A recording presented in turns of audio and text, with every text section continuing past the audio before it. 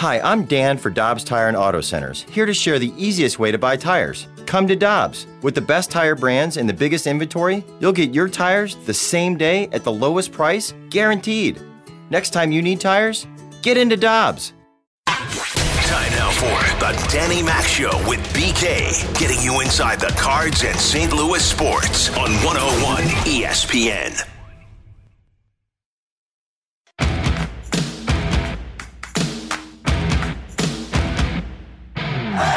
Falk with a shot. He scores! Justin Falk gets the puck on the near side.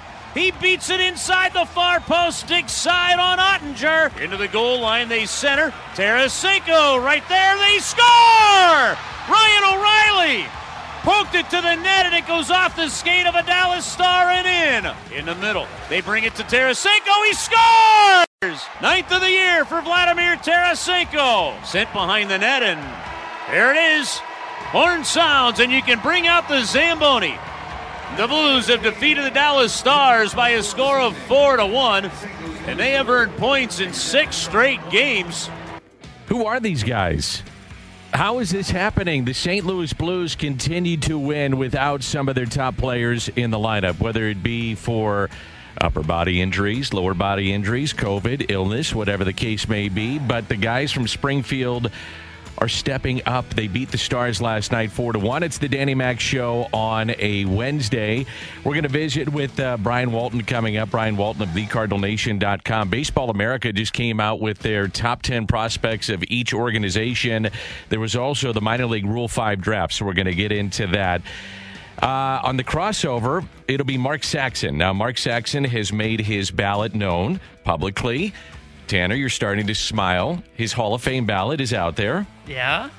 Got some reaction. He did get some reaction. So he put that out there on social media, and I want to get into, and I guess he's going to be filling in, right, with you for the 3 hours afterwards. Alex is going to be out today. We know that BK and the lasting got more pictures of the nuptials beach yesterday. Yes, it's the wedding that never ends. Will be out today. He's going to be out next week, too, I guess, leading into Christmas or part of it. He'll be out Monday next week. He'll be back Tuesday. Thank you. Under a week away from a BK return. Under a week away. If you want to mark your calendar. And then we'll be BKO'd. Yes. So, BK, get on the beach and enjoy yourself. So I want to get into that with Mark Saxon, but let's start with the Blues because 6 guys up from Springfield. See if I get this right. Brown, Pekka, Joshua Walker, the Russian kid is up. Lindgren obviously is playing. Lindgren is playing goal.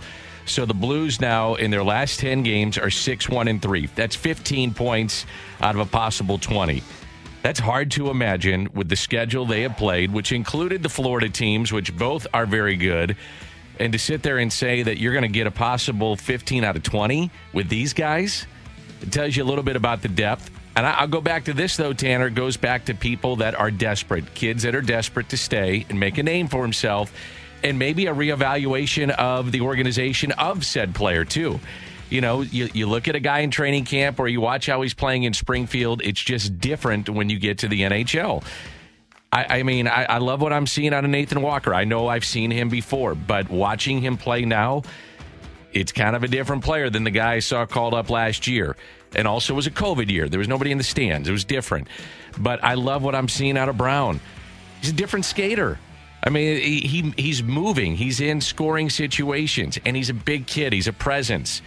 I love what I'm seeing there. It has bought you time with your goaltenders. I mean, you don't feel like, okay, Jordan Bennington's off the COVID list, throw him in there right now. Not that you would have anyway, but now you feel, you know what, Jordan, take your time. And by the way, that is his job. At least it would be for me. I would say that's your job, but I don't feel as an organization a sense of urgency to bring him back right now. I'm with you. I mean, look at Lindgren's numbers. He's 4-0 with a 1.42 goals against and a .956 save percentage in 4 games. That's incredible. I would have never thought we would see that out of Charlie Lindgren, a guy that had been in the Montreal system and then had been kind of floating around the American Hockey League. He's come up and he's made a difference for the Blues team. But and the thing is, too, if you're the Blues, I mean, do you sit there and go, well, we got to get Bennington in there. No. We got to get Husso back. We got to push him. No. Just take your time, get right. Take the time to rest up. I mean, that's the other thing is a byproduct of this. Not that you're saying that you want it, but you're getting guys rest, too. Now, Jordan, I would say this now. Justin Falk came right off the COVID list and looked pretty darn good. He said he basically didn't have any symptoms. It was a little rest, and all of a sudden, boom, and he shot out of there like a cannon, man. He looked awesome last night. And I thought Bernie Federko made a good point on the Bally Sports Midwest postgame last night. He said, he took this time, and if he wasn't feeling any symptoms, I think the rest benefited him. Exactly. It looked like he's now refreshed. Not saying he was exactly tired, but maybe he was a little nicked up, maybe feeling a little bit of fatigue. He gets a couple of weeks off. He comes back. Last night I thought was one of his best games on the year, and that's coming off the COVID list, missing the last week and a half or so. What'd you think of the young Russian? I thought Torobchenko was pretty good. Pretty good. I think liked he got him. 8 minutes, had a couple of hits. He was noticeable, and that's what I wasn't really expecting. And I think he almost had an assist at one point. I think he got a puck to maybe Joshua, who got a shot on goal. So, I thought he looked really good. Add to the Springfield Express. Here's the thing, too. When the NBA has done this, and I wonder if the NHL is going to learn from doing this, or do you want to do it? It's such a physical, hard game, and I know they're hockey players, and I know they don't sit out, but doing the maintenance night. Don't bring that up. I know. I'm just throwing it out. Hey, we're in talk radio, baby. We can do what we want. But the maintenance night of seeing some guys that come back and all of a sudden they've got jump. Hell, you do it before when you make the playoffs. You know where you're going to be. You sit guys, you scratch them. They're healthy scratches. Now, I know you have to, but if you have the kind of depth that they're showing right now, I don't know. Something might be maybe that you think about. I don't know. Maybe. Would I want to do it? Do I want to see it? No. Because if I buy a ticket, I don't want to see it. I want to watch Falk. Falk's one of my favorite players. I love him. I think he's been great after that first year. But, that's something that I do wonder, though, if you think about. Because clearly some of these guys that not had the hard symptoms of COVID have come back and they shoot out of there like a cannon. They come out, it's like a week and a half, and they're like, okay, I'm ready to roll. Krug and Falk that way. Yeah. I mean, come on. Anyway. You mentioned the physical side of it. I don't know if I was surprised, but I was glad to see the physicality from the Blues in that game last night. Well, they had to right away. They out-hit them 13-4 in the first and 25-17 on the night. How about the first 5 minutes of that game? Oh, that was crazy. Guys are getting run over. They're getting run into the boards. Goalies are getting run into. It was awesome. I texted Alex last night. I was like, what is going on in this game? I said, I haven't seen this all year. We got guys going flying into the boards. We got the goalies getting knocked over. We got some pushing and shoving. Yeah. I like it. That's my kind of hockey. So did Craig Berube. His team, again, it's worth repeating, 6-1-3 in their last 10. That's 15 points out of a possible 20. Yeah, a lot of times you just, when you simplify it, dumb it down, and play a hard, straightforward game, you have success. Really, it's not a complicated game, hockey. It's a simple game, and when you play a simple game of hockey, you give yourself a chance to win, in my opinion. Limit things, limit turnovers, play direct, make it hard on the other team, and that's what we're doing right now. And we're getting real good goaltending, and we're getting real good team play. So that's real good mindset right now within the team about what needs to be done, shift in, shift out. And guys are doing a great job of putting the team first right now. Again, playing a real good team game. Now can I talk, Craig? Thanks. That was my fault, T-Bone. That's on me. You didn't even give me the warning yet. Don't poke the bear. Yeah, you're right. So that's when you win. And you, have a depleted roster, and you go on the road and not only win, but you win by 3 goals. And then you're the home team and their head coach. I guess it's a little mixed because we hung right in there till the third. When you get 1 goal, and it's from Riley Damiani, his first NHL game, that's incredibly disappointing in a big game like that. We had some guys that I'll have to check the video tomorrow to see if they even played. I couldn't find them on the ice. So unless you're going to want to show up and get your nose dirty and get involved in a game like that, then you're a complete non-factor. And we had a few of those guys that were complete no-shows. And we have no chance if we have guys that don't want to show up and play in those games. Ouch, babe. So the Blues and Stars pregame at 6 Friday.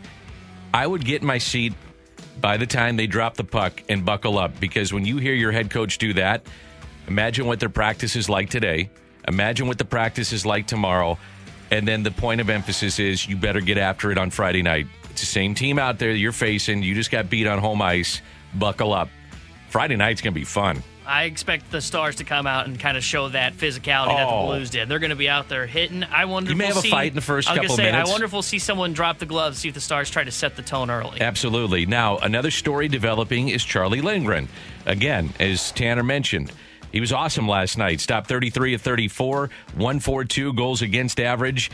And you know what? I get a kick out of his post-game interviews, his pre-game interview. I mean, the guy is just flat out having some fun. It's really fun right now. Team's playing well. We've got a great group of guys, and, winning always makes everything a blast. So it's a lot of fun.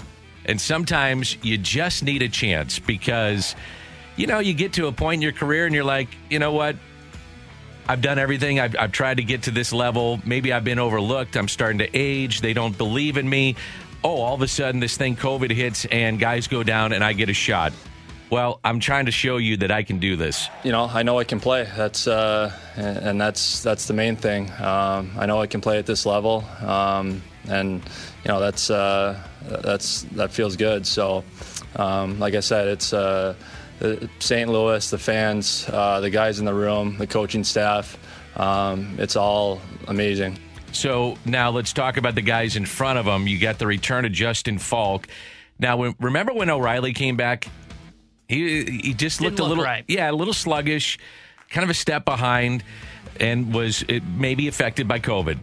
Well, then there's Justin Falk, and let's say the coaching staff was like, okay, you're back, you're in there. He played 22-55, had a goal, was +1, couple of hits, couple of shots, and looked like he hadn't missed a beat. Yeah, it was a good game by the boys. They made it easy for me to come into a team that's playing well and playing hard, and it makes it a lot easier for myself and Bozy to come back in the lineup and just kind of slide in seamlessly when the team's playing well. Didn't miss a beat, did he? No, he was awesome last night. He was all over the ice. I think he said post game. I didn't really pick up on it at the time, but most of his draws were in the offensive end of the zone, or offensive zone, and then he got a couple where he had to skate back, but. Otherwise, he was incredible getting pucks on net, hitting, wasn't afraid to throw the body around. I got to say, I was not expecting that from Justin Falk in his first game. I expected him to be a little sluggish. I'm curious about the listeners, the texters, if you text in right now. Are you having more fun watching this team than you have had in a while? And I just say that because it's new faces. The expectations, at least for me, aren't very high when you have some of your best players that are out. And I'm enjoying it. Seeing Lindgren do what he's doing. Now, part of it is his personality. I like it, and it's fun. But, you're missing Justin Falk. You missed O'Reilly. Shen has been out. Your top guys have been missing. Krug was out for a while. And all of a sudden, they're still finding ways to win and doing it on the road. I'm finding this team likable. Some teams win, and they're just like, okay, it's business as usual. This team's boring. Yeah, this team's likable, man. Yeah, fun. They got the offense. They got great scoring depth. You got some of the guys that we've already had, like Vladimir Tarasenko, back to himself. Yeah. But then you've got the young guys that you're talking about that provide that spark, that Springfield Express that have come up. It almost feels like when the Cardinals got that jolt of energy when Lars Nootbaar came up. Sure. So, I'm with you. I don't know how I would rank this team. This is probably the most fun I've had since the Stanley Cup run, though. That's what I mean. Say. Yeah. You had the COVID year, and that was just kind of like, let's just get the games in. The atmosphere was different, but this team has been a lot of fun to watch. You mentioned Lars Nootbaar. We're going to talk about Lars coming up. We're going to visit with Brian Walton of thecardinalnation.com and go over the Baseball America just came out with their top 10 Cardinal prospects, and also the Rule 5 minor league draft did take place. There's a St. Louis kid involved with that coming to the Cardinals, so we'll talk about that. Back to more of the Danny Mac Show with BK on 101 ESPN.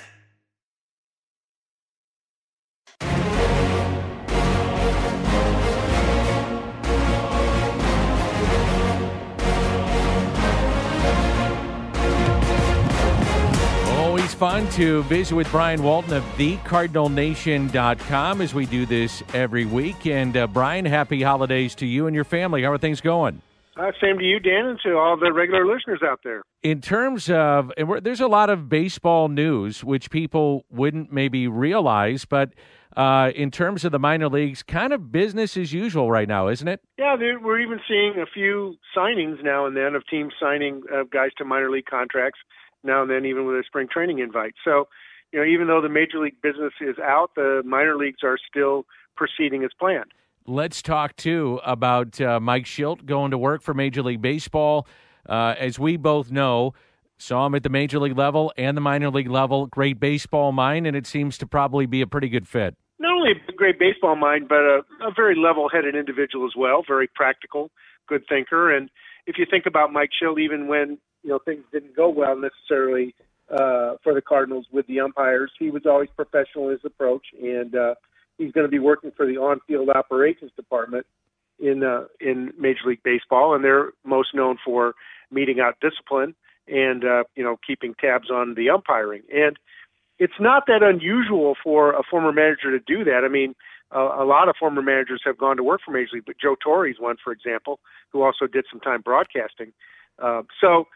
It's obviously it's a placeholder job. It's a job where he gets a little more experience and exposure.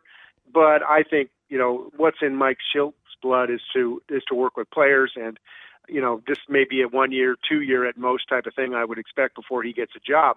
The part of the challenge for him this winter, Mike Shildt speaking, is that by the time he became available, there were only just a handful of manager jobs left. San Diego, Oakland, the Mets. I'm not sure there were many others. So even though he got an opportunity to interview for at least one of those, if not multiples, the fit may not have been right for them or him. But again, I don't think Mike Shildt's days at 53 years old managing in the major leagues are behind him. In terms of the Rule 5 draft, that did happen with minor league baseball. What happened with the Cardinals in terms of what they lost and what they picked up? Yeah, it's an interesting situation, Dan. This is the first time, at least in my memory, that the Rule 5 draft has been broken into two pieces. And the major league phase of the Rule 5 draft is the one that tends to get the most interest and attention, because those players the players that are selected join a major league roster, and so they're guys who can contribute immediately. Whereas the minor league phase, they're typically guys who are lower in the system, maybe more depth guys than guys that are ready to come up to the major leagues and contribute. Although the Cardinals in the minor league phase of Rule 5 draft picked up John Brebbia in 2015. He went on to pitch for the Cardinals for good part of 3 seasons. So it's not impossible, but the Cardinals have, at least since I've been tracking this for 20 years, the Cardinals have never lost a player in the minor league phase of the Rule 5 draft that went on to be a significant contributor in the majors. I thought it was interesting. Baseball America came out with their top 10 prospect rankings, and maybe you can give a little insight into some of these players and who they are and when they may contribute. So I'll start from 10, go to 1, and Mr. Burleson is number 10 as he cracks the top 10 for Baseball America. Yeah, Alec Burleson is an interesting case. He's an outfielder who was drafted from East Carolina in 2019.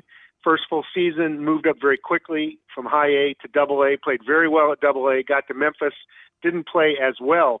Baseball America has him at 10, Alec Burleson. Baseball Prospectus, who came out before, put Burleson as high as number 4. And I think that's too aggressive because Burleson did not hit all that well in Memphis. And the question on him is, he's a guy who does everything well, but really needs to have the power really emerge to be a good corner outfielder. He's not going to be a center fielder in the majors. So, the question is, can he show that power necessary? Maybe not at Tyler O'Neill's level, but certainly you want to have a starting outfielder, corner outfielder in the majors have more power. And Alec Burleson still needs to show that. How about Juan Yepez? Everybody's been talking about him, and he checks in at number 9. Yeah, I mean, I don't think any player in the Cardinals system not only had a better year than Juan in 2021, but also moved up the prospect rankings. He had kind of stalled at back to 2019 at high A, at really A ball. He spent, I think, 4 years in A ball. Got his first shot at double A. Didn't really do much in 2019, but rededicated himself to his preparation for the game. And when he came back in 2021, he was like a house of fire. Dominated double A, dominated triple A, dominated the Arizona Fall League, was named a co-hitter of the year in the Fall Prospect League. And as folks remember, he was added to the roster for the wild card game, didn't play, but Juan Yepez is a hitter. There's no doubt about it. He can hit at the major league level. He's not a great defender. He was initially a third baseman. He can play first. He's dabbled in the corner outfield positions, but he's not good and strong enough defensively probably to be a major league starter at any of those positions. But with the designated hitter coming, a guy like Juan Yepez is a guy who could really, help the Cardinals out in 2022. Brian Walton of the Cardinal Nation is our guest. Mason Wynn's an interesting guy, and I got to wonder if more teams are going to open up their eyes or give players an opportunity to be two-way players, position players, pitchers, as we saw with the Angels. But that's a different circumstance potentially at the MVP. But, what do you think? Where's the future right now with Wynn? Well, Mason Wynn's only 19 years old, and this was his first season as a professional player. And he was at the alternate camp in Springfield in 2020, but that was, practice really. It wasn't game action. And the Cardinals kept Wynn at shortstop almost all season. He only pitched very, very briefly this year. And he hit better in low A, but when he moved up to high A, he started with a bat. But he's, exceptionally good at stealing bases, very good, on the bases. Extremely strong arm, of course, for shortstop. Might have the strongest arm in the system. So the question is going to be, will the Cardinals have Wynn pitch more in the future, which could slow him down overall? Or will they continue to keep him at shortstop where defensively he's strong, but offensively, he's got some more work to do, but he's such a good athlete. It's great to have a guy like that in your system. One of the top prospects the Cardinals have was a recent draft choice, Josh Baez, and he is at, number 8? Yeah, Josh Baez 7, actually 7, I believe. 7, yeah, 7. He was a second rounder the Cardinals took out of the Northeast, and so, you wonder, again, a cold weather player from Massachusetts, what's he going to look like? Physically, very impressive. I saw him, in fact, interviewed him in the Florida Complex League this summer. Impressive physically, very raw athletically, though. So he's got, he's a high-risk, high-reward kind of guy. He was talking about, getting to the majors in 2 or 3 years. The reality is, in rookie ball, he hit 158. So, he's got some learning to do, but very talented guy. He's playing center right now, although I think he's a bigger guy. I think he'll end up being a corner outfielder. Again, very good, strong arm. So a guy that, we're going to want to watch, but certainly is, probably 4 years away from the majors. Well, we saw one guy make an impact in the major leagues, and that was Lars Nootbaar, but he's still listed as a prospect by Baseball America at number 6. Yeah, Lars Nootbaar, again, is a guy who really burst onto the scene this last year. I think a year ago, Lars Nootbaar, there was questions about where he fit in the outfield pecking order, and there were so many guys ahead of him, but he had such a good season, both between AA, AAA, especially AAA, and he was kind of the guy in line when the Williamses and the Austin Deans and the Lane Thomases, they all kind of flamed out. They all had their chance and they didn't do it. When Nootbaar got brought up, he showed an ability to play all 3 outfield positions very, very well, get key hits, and he went down to the Arizona Fall League and played very, very well. He led off every day.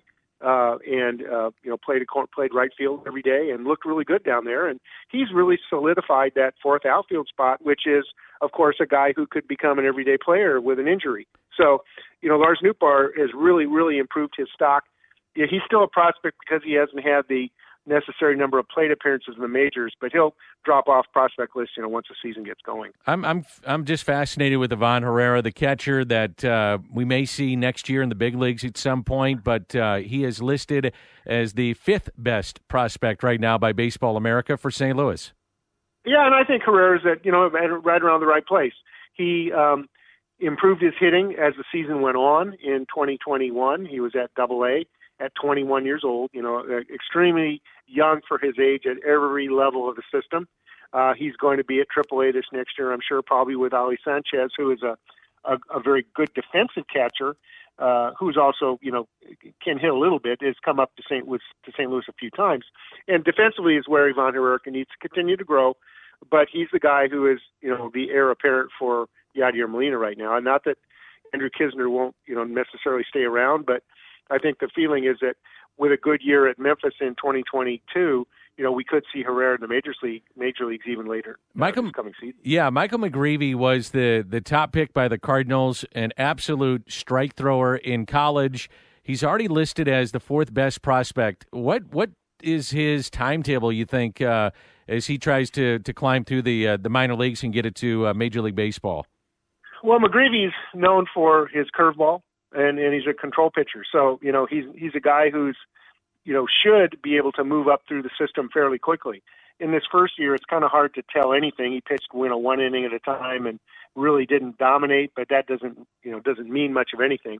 I think here McGreevy is being looked at as a guy with, tremendous potential. I think 4 is a little aggressive right now, but if he lives up to the potential he's got a year from now, we'll be talking about him like we do Matthew Liberatore today. Interesting. And Liberatore, you lead right into it, curveball number 3, and his timetable seems to be rather shorter than longer. Yep. Matthew Liberatore again, nice fastball, but changeup is his bread and butter. He's continuing. He had I think he led the system, in innings pitched this year.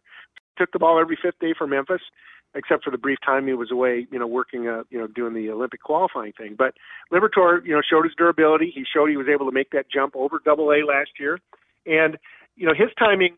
He won't make St. Louis out of spring camp, short of a disaster to other pitchers or something. But it's going to be interesting to see if the Cardinals use him like they did, say, Dakota Hudson, Carlos Martinez before him, which is put him in the bullpen because, when he's ready, there's not a starting spot necessarily in the rotation, but he's such a good player. You want him with, among your best 26, or whether they do something, like they've done in the past before, which is keep him in Memphis and, bring him up midseason. And Marco Gonzalez was a guy who I recall that, they let him, pitch for a second season at AAA, but then when the opening came, he was sort of the de facto 6th starter. But the point is, Matthew Liberatore really, checked off all his boxes last year, continued to improve as the season went on. And, I think, odds are very, very high we'll see him in St. Louis this next season. How about Nolan Gorman? Would you anticipate him being with the big club at some point this upcoming year?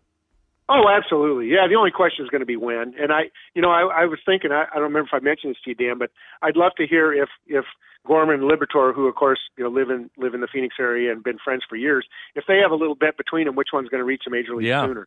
For sure. They're both on the fast track.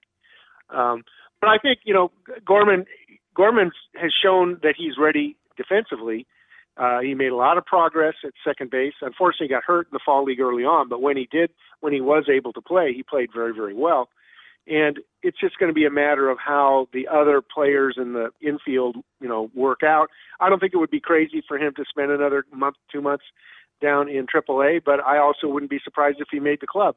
The Cardinals, by letting guys like Jose Rondon go, they've created a little more opportunity for a reserve to come in, whether that be Brendan Donovan or maybe even Nolan Gorman to make the team out of spring training. So Gorman is 2, and Jordan Walker, still a teenager, Brian, and he is the number 1 prospect for the St. Louis Cardinals, according to Baseball America.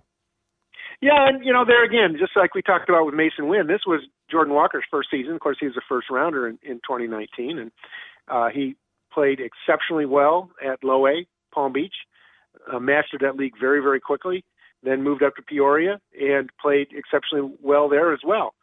He's a little bit strong on his splits, leaning toward the left side, so he needs to do a little better against right-handed pitching. But we're talking about a young man who hit for power, hit for average, drove in runs, could steal bases, had a good eye at the plate, drew walks.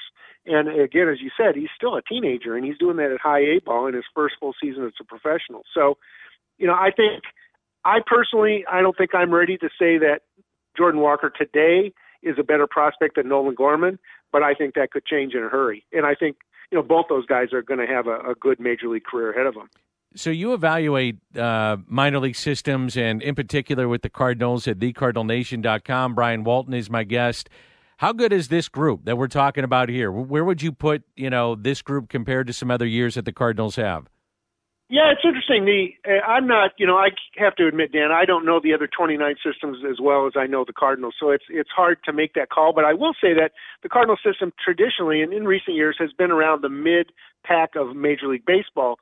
But if you look at these top guys, the top 10, 12 guys in the Cardinal system are really, really good. Now, there's a drop-off from there and a lot of question marks. But if you think, what's the real purpose of the minor leagues? The real purpose of minor leagues is to get major league ready players. And, they've got a number of guys, especially on the hitting side, who are ready to contribute. Yepez, Nootbaar, Gorman.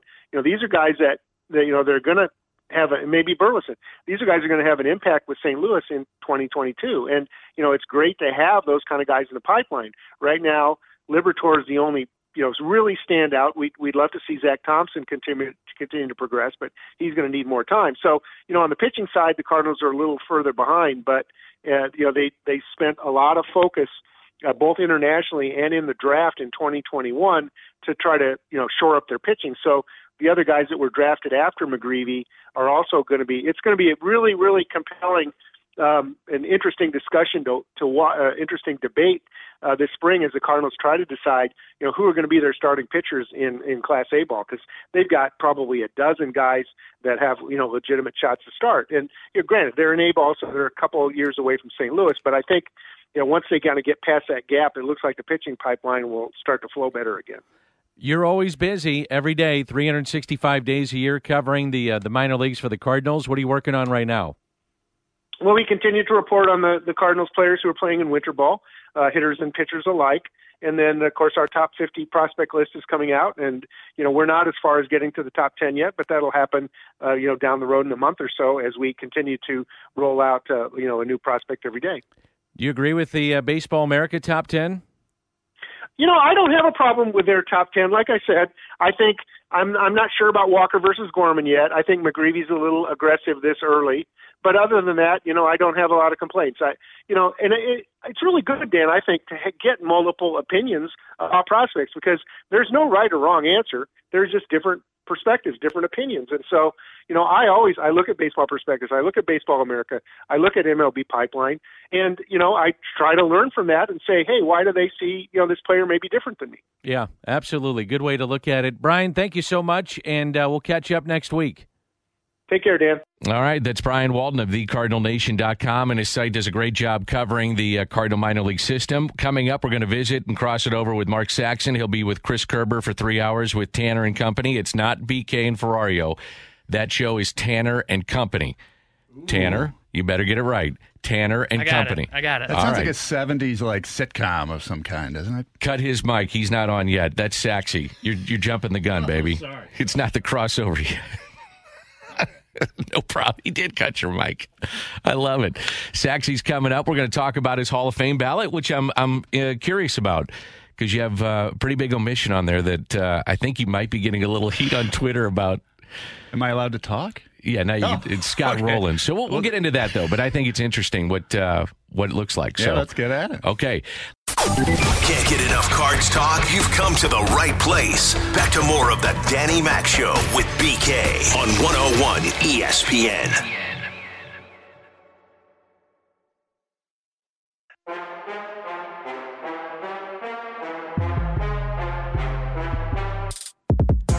Crossover. Mark Saxon coming up with Chris Kerber and Tanner for 3 hours after this show. Mark Saxon tweeted last night. He's in studio here. Here is my Hall of Fame ballot. Be nice, everybody, which I liked. Which did not end up happening. I didn't pick up on it at first, Saxy.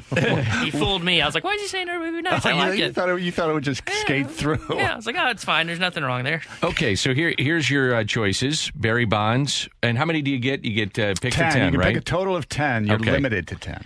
Barry Don't Bonds. have to pick 10, though. Barry Bonds, Roger Clemens, Andrew Jones, Jeff Kent, David Ortiz, Manny Ramirez, A-Rod, Omar Vizquel.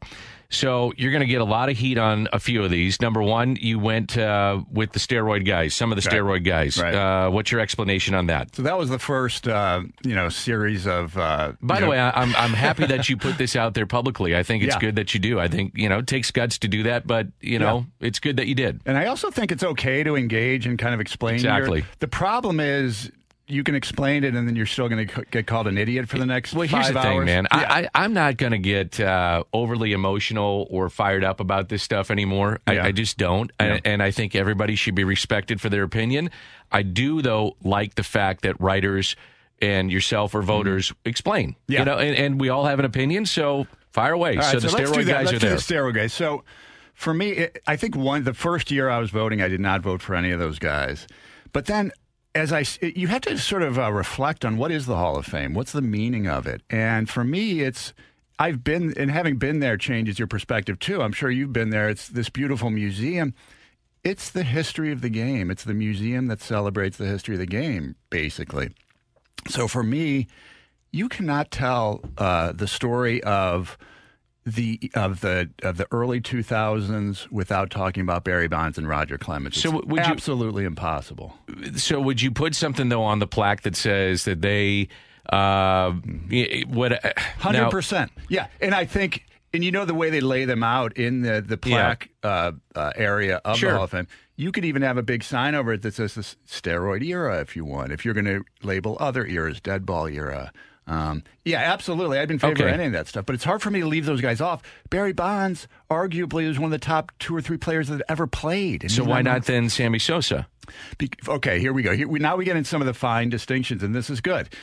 For me, I look at Sammy Sosa, I look at his numbers, I look at Mark McGwire. McGwire, to me, was a little closer to the Hall of Fame threshold than Sammy, but neither of those guys is anywhere close based on the numbers other than home runs. And home runs is absolutely the number that is probably most affected by heavy steroid use. So what about then if somebody said to you, but these 2 guys really helped along with, and I don't think he gets enough credit. It's very simple to say, well, Sosa McGwire brought back baseball. Yeah. No, what really started it was Cal Ripken and his famous night in breaking Lou Gehrig's streak. To me, that's what really got the ball rolling and the interest back in baseball. And then it was McGwire and Sosa. So, again, telling the story of baseball, why not those 2? That gets me into another criteria that I use. I'm kind of a small hall guy. Okay. And so I feel that the player has to be transcendent. He has to be dominant in his era. Now, Mark McGwire, obviously, Sammy Sosa in 1998, no question they were dominant. But was Mark McGwire dominant throughout the entire spread of his career? No, because he missed a ton of time when he was young with injuries. Later on, he wasn't doing what he had done. It was really a small sort of burst of excitement.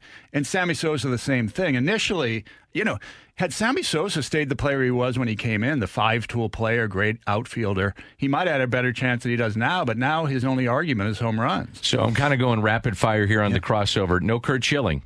And he's so close, and normally if you're at the threshold that he's at, he's going to get in. Now, there's been a lot of talk about his political views, but if you look at the body of work in baseball, and obviously his statements about writers is going to hold him out, I think. I don't think he's going to get in. Yeah, I don't think so either. I don't either. So you did not vote for Curt Schilling. I did not vote for Curt Schilling, and is the character clause a factor? Yes. Is it the entirety of it? No.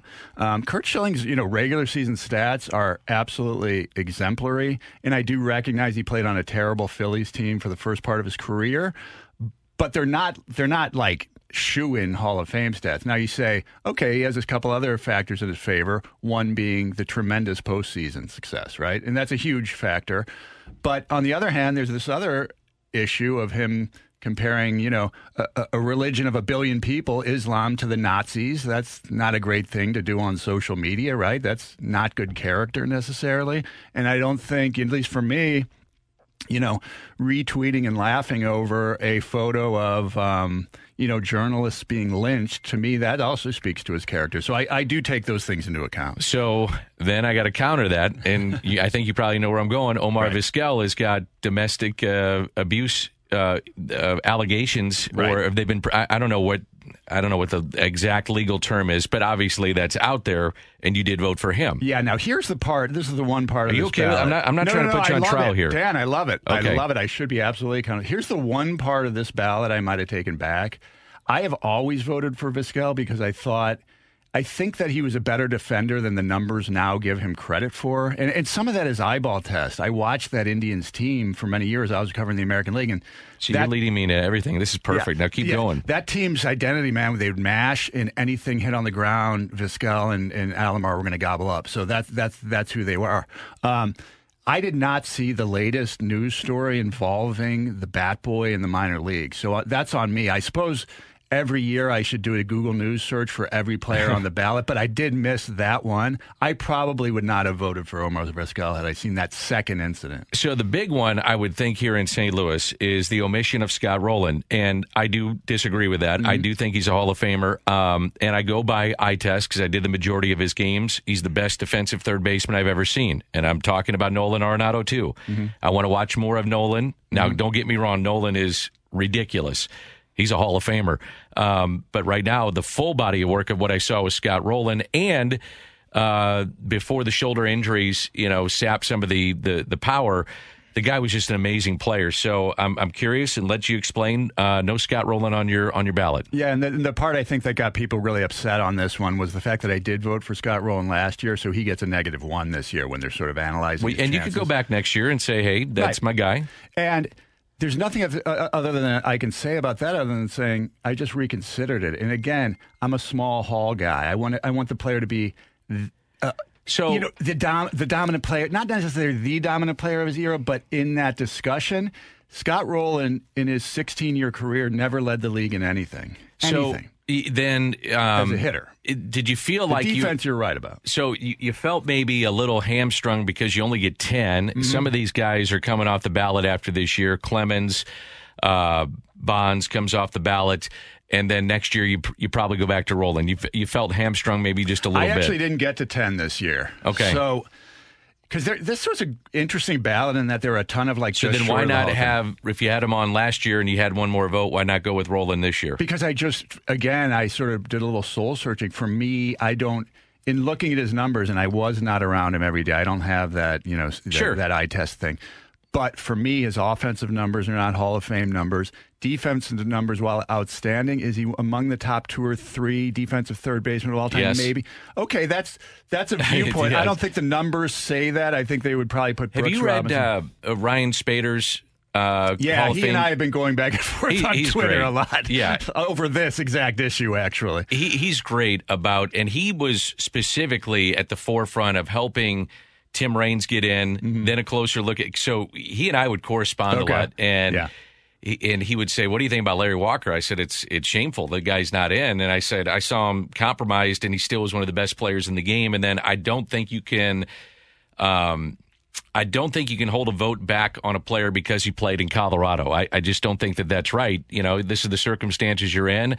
And yes, the ball was jumping, but he was a great player both in Colorado and out of Colorado. And then we started talking about Scott Rowland, and he started taking like the real analytical new age look at him. And I didn't realize, I just said, look, man, from my eye test, he's the best I've ever seen. I mean, it's scary how good he was. And if you would have put him in a shift, he could have played shortstop. He's 6'4", 240 pounds. He's moving better than most shortstops today.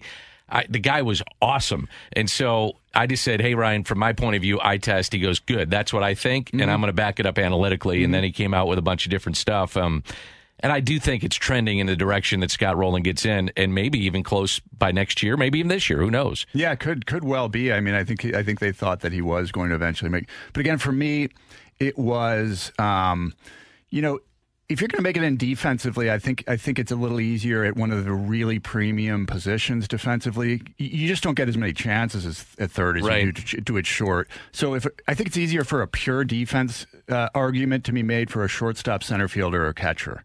And you could argue that the combination of defense and offense gets Rowland in, but for me, he felt and I'm telling you, it is right on the borderline every year. I just wrestle with it.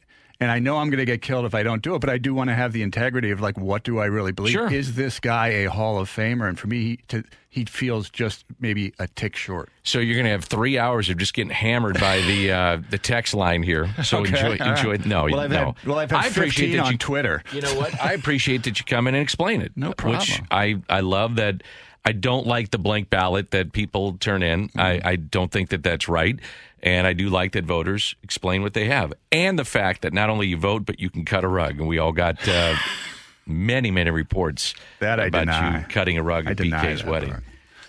Saxy, I love you, baby. You're off the stand. Okay. All right. I survived. Twitter was much worse. I thought I was going to be called a moron, an idiot. No. Okay. It's people's opinions, man. It's all good. I think we all need to remember sometimes, though, these are just sports opinions. Yeah. We don't need to hate each other. Right. Just relax. Yeah. It's all good. Take a breath. Enjoy Tanner and company. Great seeing you, my man. You too, buddy. Yeah. And are you back? You back tomorrow? I'm not back tomorrow. Okay. I think there's a different format for this. Okay. Yeah, so. All right. Well, have fun the next 3 hours, and we'll get together, and happy holidays to you and your family. Will do, my guy. Enjoy the family. Thanks, Tanner. Great job, and we'll talk to everybody tomorrow at 7. I'll be with Carricker and Smallman. See you then. Peloton, let's go. This holiday, with the right music and the right motivation from world-class instructors, we're going to pick it up a notch. It's the holiday season. You might just surprise yourself with what you're capable of.